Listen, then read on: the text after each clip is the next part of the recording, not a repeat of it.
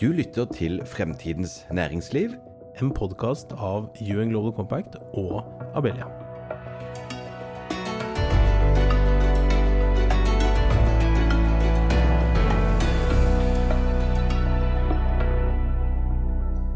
Velkommen til en episode av Fremtidens næringsliv, podcasten til Abelia og UN Global Compact Norge. I dag så skal vi snakke om Arendalsuka, som jo kickstarter den politiske høsten. Om det er valgår eller ikke. Men hvordan fikk den egentlig sin spede begynnelse, og hvordan ser det ut i år? Vi har fått med oss en av grunnleggerne, det er deg, Øystein Djupdal, til å snakke litt om det, så hjertelig velkommen. Ja, tusen takk. Vi kommer jo til å få problemer i dag, kjære lyttere, at vi har 2 Øysteiner her, så vi får se hvordan vi løser det, men vi skal i hvert fall også ha med oss deg, Øystein Søreide, fra Abelia. Absolutt, jeg er med i dag også og ser frem til denne spennende praten med min navnebror. Så det skal vi nok klare uten å måtte være på etternavn. Jeg tenker at det skal gå fint. Men skal vi da bare, dette er en sånn kort forklart utgave, så vi vil gjerne ha litt bakgrunnen da, Øystein, på hvorfor tok du initiativet, hva bakgrunnen for Arendalsuka? Jeg kan ikke si litt sånn kort om liksom, den spede begynnelsen, så går vi litt dypere inn i dette hvert. Ja, bakgrunnen var jo det at jeg satt jo mange år på Stortinget, som kanskje lytterne vet, og vi var veldig misunnelige på Almedalsveckan i Sverige, at de hadde et politisk verksted som ikke vi hadde. Og det hadde jo en bakgrunn med at Olof Palme hadde hytte der, og han tenkte vel som så at folk kan komme til meg, så slipper jeg å dra til folket, og det ble jo etter hvert da Almedalsveckan, som er en park egentlig i Visby. Men det har jo blitt, der var det et demokratisk verksted på mange måter, et sted der politikken møtes med det sivile samfunn.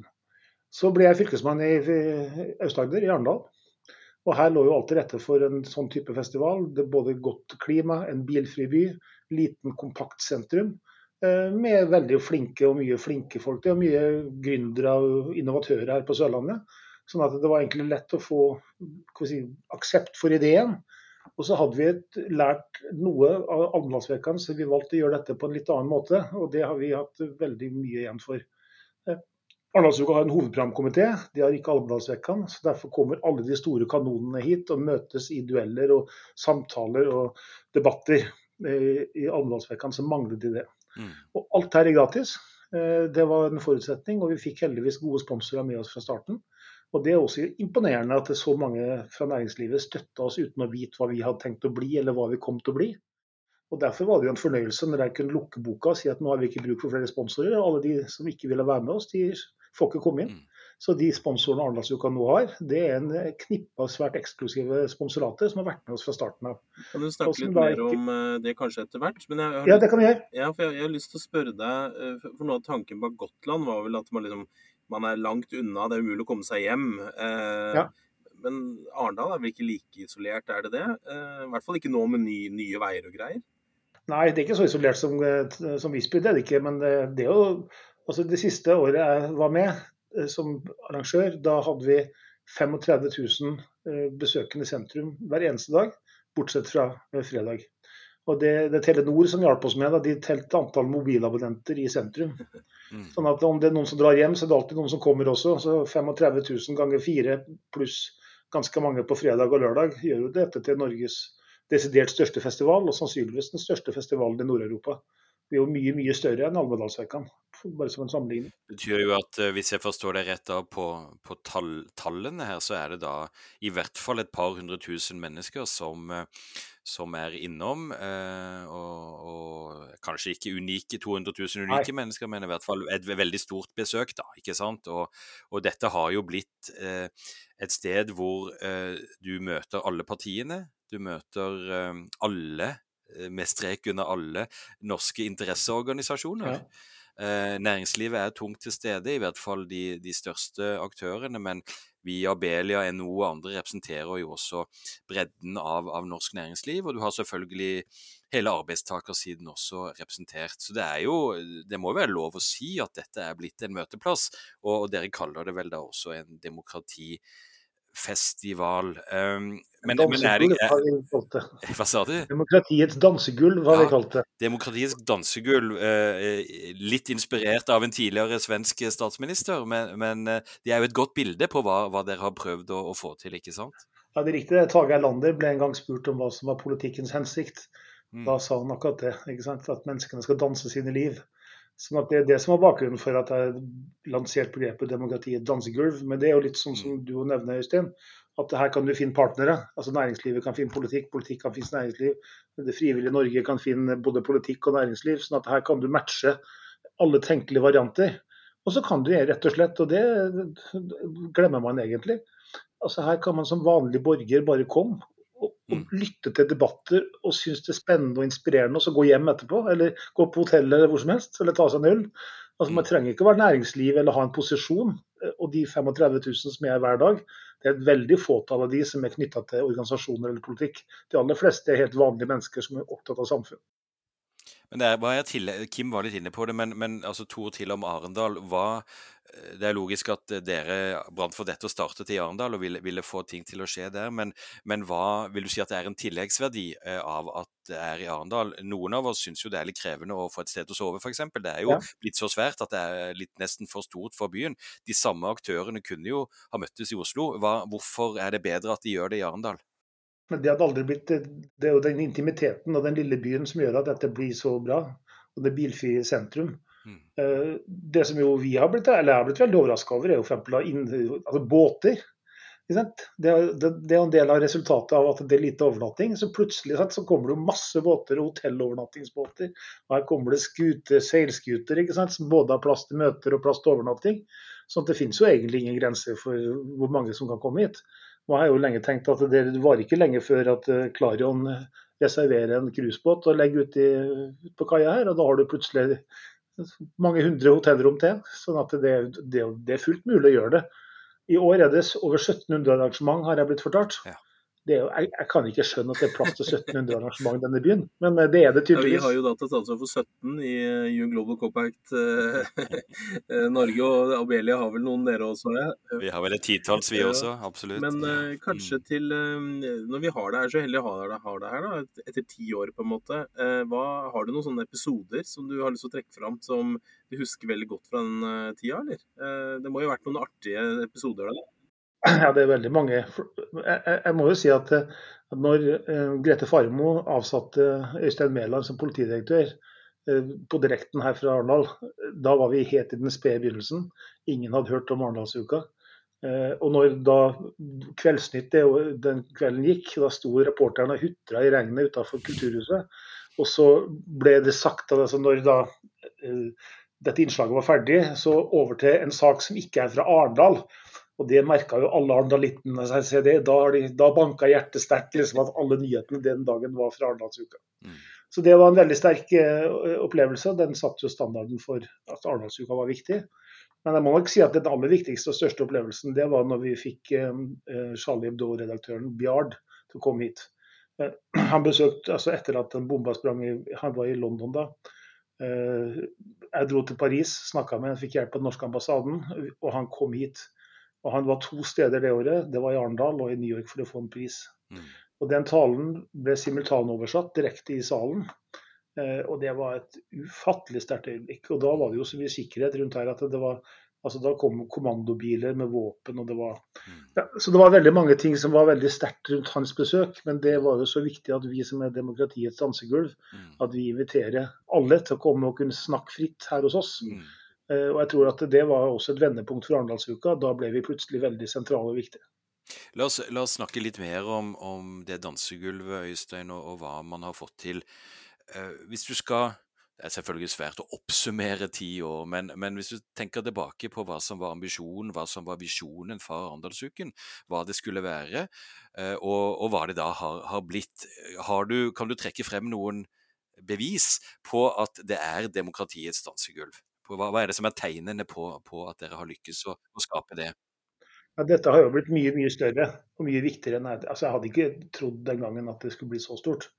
Men vi har et par ting som vi har virkelig lykkes veldig godt med, det er det som dere sa innledningsvis. Altså partilederdebatten. Hver høst starter med partilederdebatt.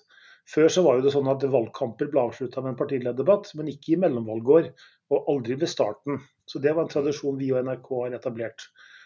Og det viser jo med all mulig tydelighet viktigheten av Arendalsuka, at det også når det ikke er valgår, så dukker jo partilederen opp her med en stor direktesendt partilederdebatt. Så har vi ungdomspartilederdebatt, har vi hatt siden starten. Det også er veldig viktig for at ungdom skal forstå betydningen av demokrati.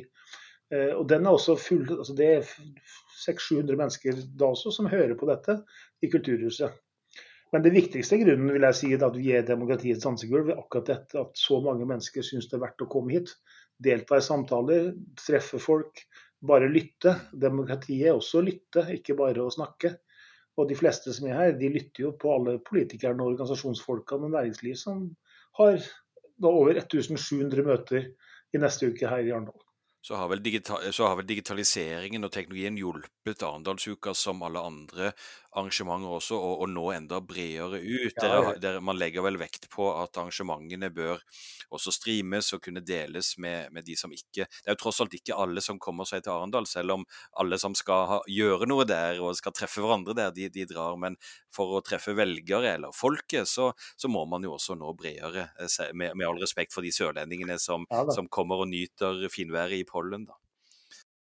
Altså når vi begynte å strømme det gjorde vi ikke fra starten av, for da hadde vi ikke teknologien og ikke hadde vi økonomien til det. Så fikk vi altså henvendelser fra New Delhi, fra New York og fra London. Der satt nordmenn og fulgte med Arendalsukas debatter på ulike tidssoner. Da følte vi oss veldig viktige og betydningsfulle.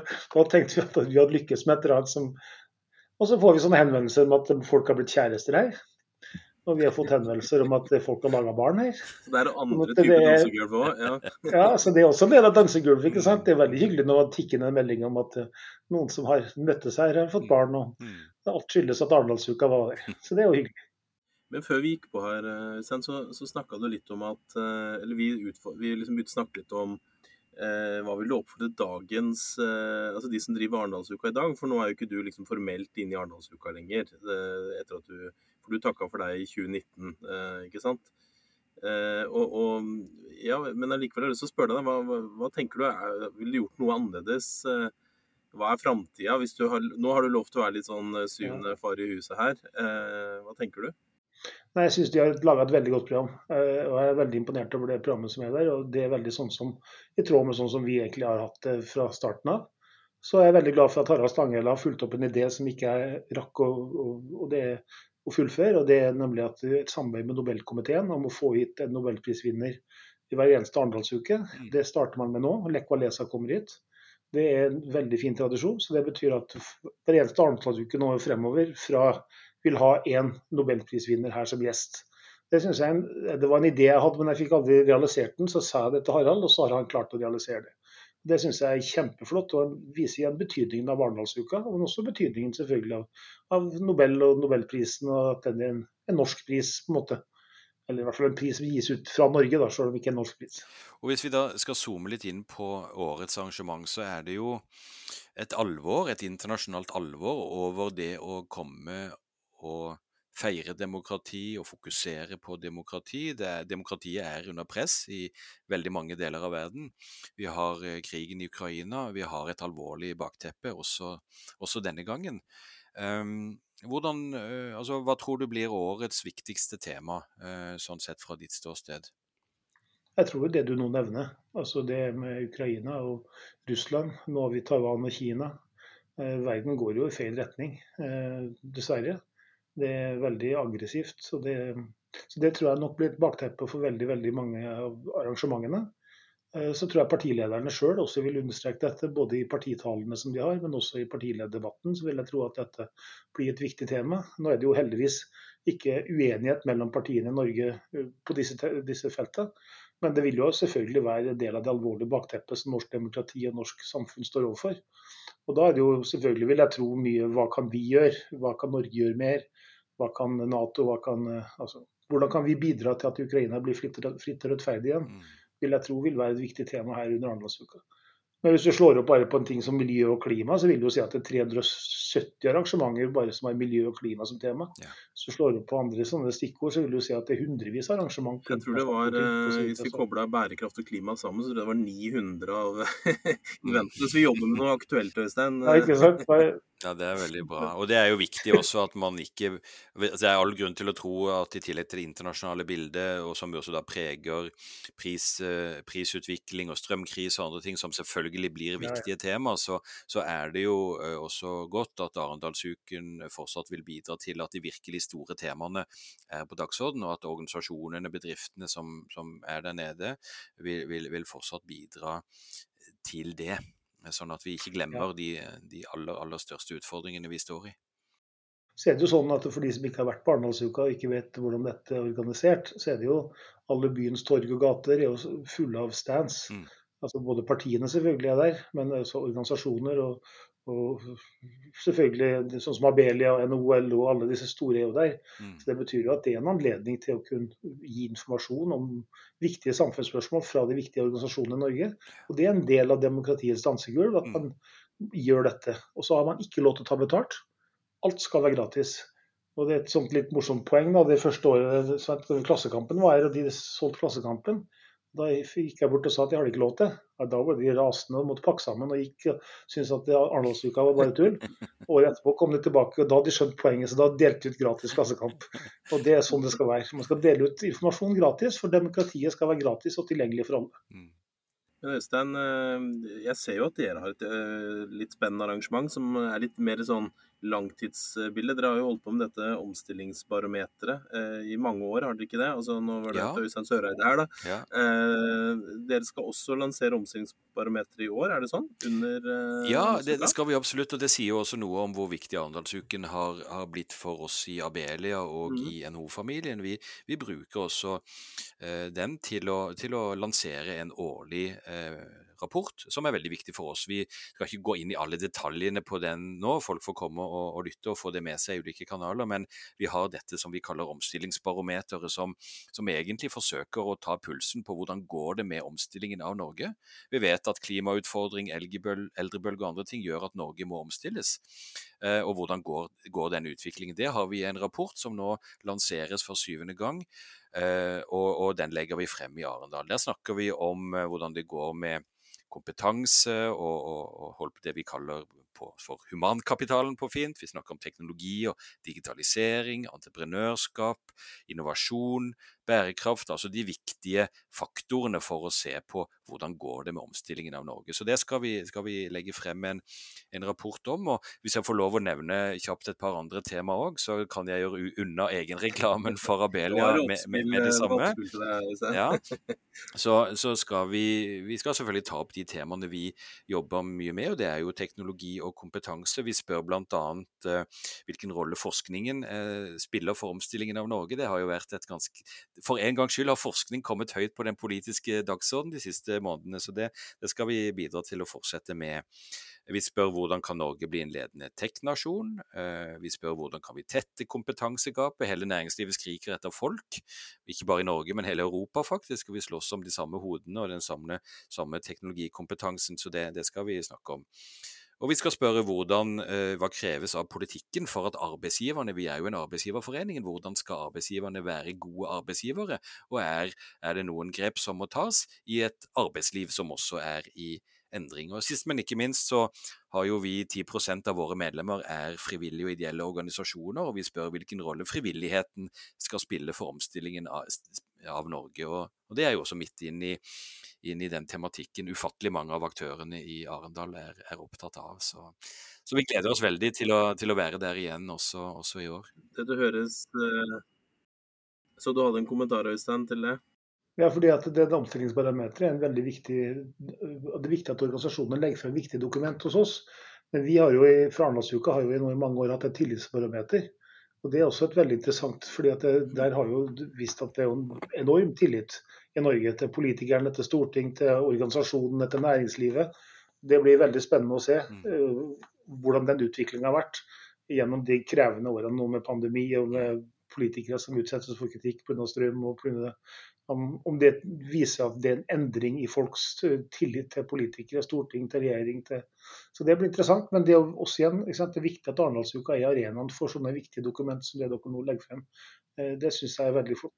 Så da kan dere som lytter, kan også få med dere både barometer på omstilling og på tillit. Og så tenkte jeg at siden Øystein Søreide har vært med litt reklame her, så må jeg også trekke fram noe fra Fremtidens næringsliv-scenen, som jo er der UN Global Compact sin scene på Torvet 1A, så dere kan møte opp der. Men jeg gikk jo da gjennom de 17 arrangementene og tenkte, hva er det mest... Hvem er det som har prøvd å gjøre titelen mest sexy? For det er jo sånn øvelse i Arendalsuka, jeg har forstått, at man må prøve det litt interessant. Så vi har da åpenhetsloven, topp eller flopp. Vi har sirkulær økonomi, klar for å slutte sirkelen. Vi har, er det en reguleringstsunami på vei mot SMB-ene? Og bærekraft av den glemte bokstaven. Så dette høres ut som stortingsmeldinger, titelen på dem, for dem som har jobbet med det. Mye ordleker her, men vi kan love både de tingene som Øystein Jabele snakker om nå, og jeg på vår scene og deres scene. Men så har vi da også, for å gå inn for landing her, så har vi jo da også faktisk en live-podcast fra Arendal, som jo da også heter Norge i omstilling, som jo vil ta opp seg noen av poengene fra omstillingsbarometeret, vil jeg tro. Og der kom jo da Alexandra Beck-Gjørv fra Sintef, sjefen her, Elisabeth Grieg fra Grieg-gruppen, og Øystein og jeg da. Så der gleder vi oss veldig til å invitere alle lytterne dit. Men nå skal vi gå inn for landing her, Øystein. Vi er vel på tide å takke gjesten vår. Ja, det er det, og vi må jo spørre deg til slutt da, min kjære navnebror, om det er noe du har særlig på radaren for årets Arendalsuke, og noe du ser frem til, eller noe du synes folk må sørge for å få med seg? Ja, jeg synes jo at ungdomspartilederdebatten synes jeg alltid er veldig interessant. Jeg er alltid veldig imponert over våre politikere, de er veldig dyktige. Men jeg synes jo det som er det aller viktigste, det er at man bare er her og snuser inn og stikker innom arrangement man kanskje ikke egentlig hadde tenkt å gå på. Og jeg har jo nå plutselig fått en helt annen hverdag, for jeg har jo alltid hatt ansvaret for dette. Så kom pandemien, og dermed så har det ikke vært Arendalsuke på mange måter. Så nå er den første ordentlig store Arendalsuka som er uten at jeg på en måte har ansvar. Da jeg har tenkt å flanere, som det heter på fint. Bare gå rundt og kose deg. Ja. Være på noen arrangementer, og så har jeg jo faktisk invitert til å delta i noen panel. Og det er også hyggelig at jeg kan si ja til det. Så jeg skal delta faktisk i noen panel, og altså, til og med sagt ja til noen mottagelser som jeg ellers aldri har hatt anledning til å delta på før. Så jeg tror det blir en veldig fin uke. Veldig bra. Jeg tror lytterne hører, Kim, at vi alle tre gleder oss til å treffes i Arendal, og til å endelig være der med en helt vanlig Arendalsuke. Vi var jo der i fjor, men da var det mye begrensninger og sånn, så nå håper vi og tror vi at det blir helt som før, og om mulig enda bedre. Så da er det vel egentlig bare å runde av og si at alle våre podcaster finner man på fremtidensnæringsliv.no, eller der man ellers finner podcastene sine, og så er det jo bare å si velkommen, og vi møtes i Arendal. Takk for i dag.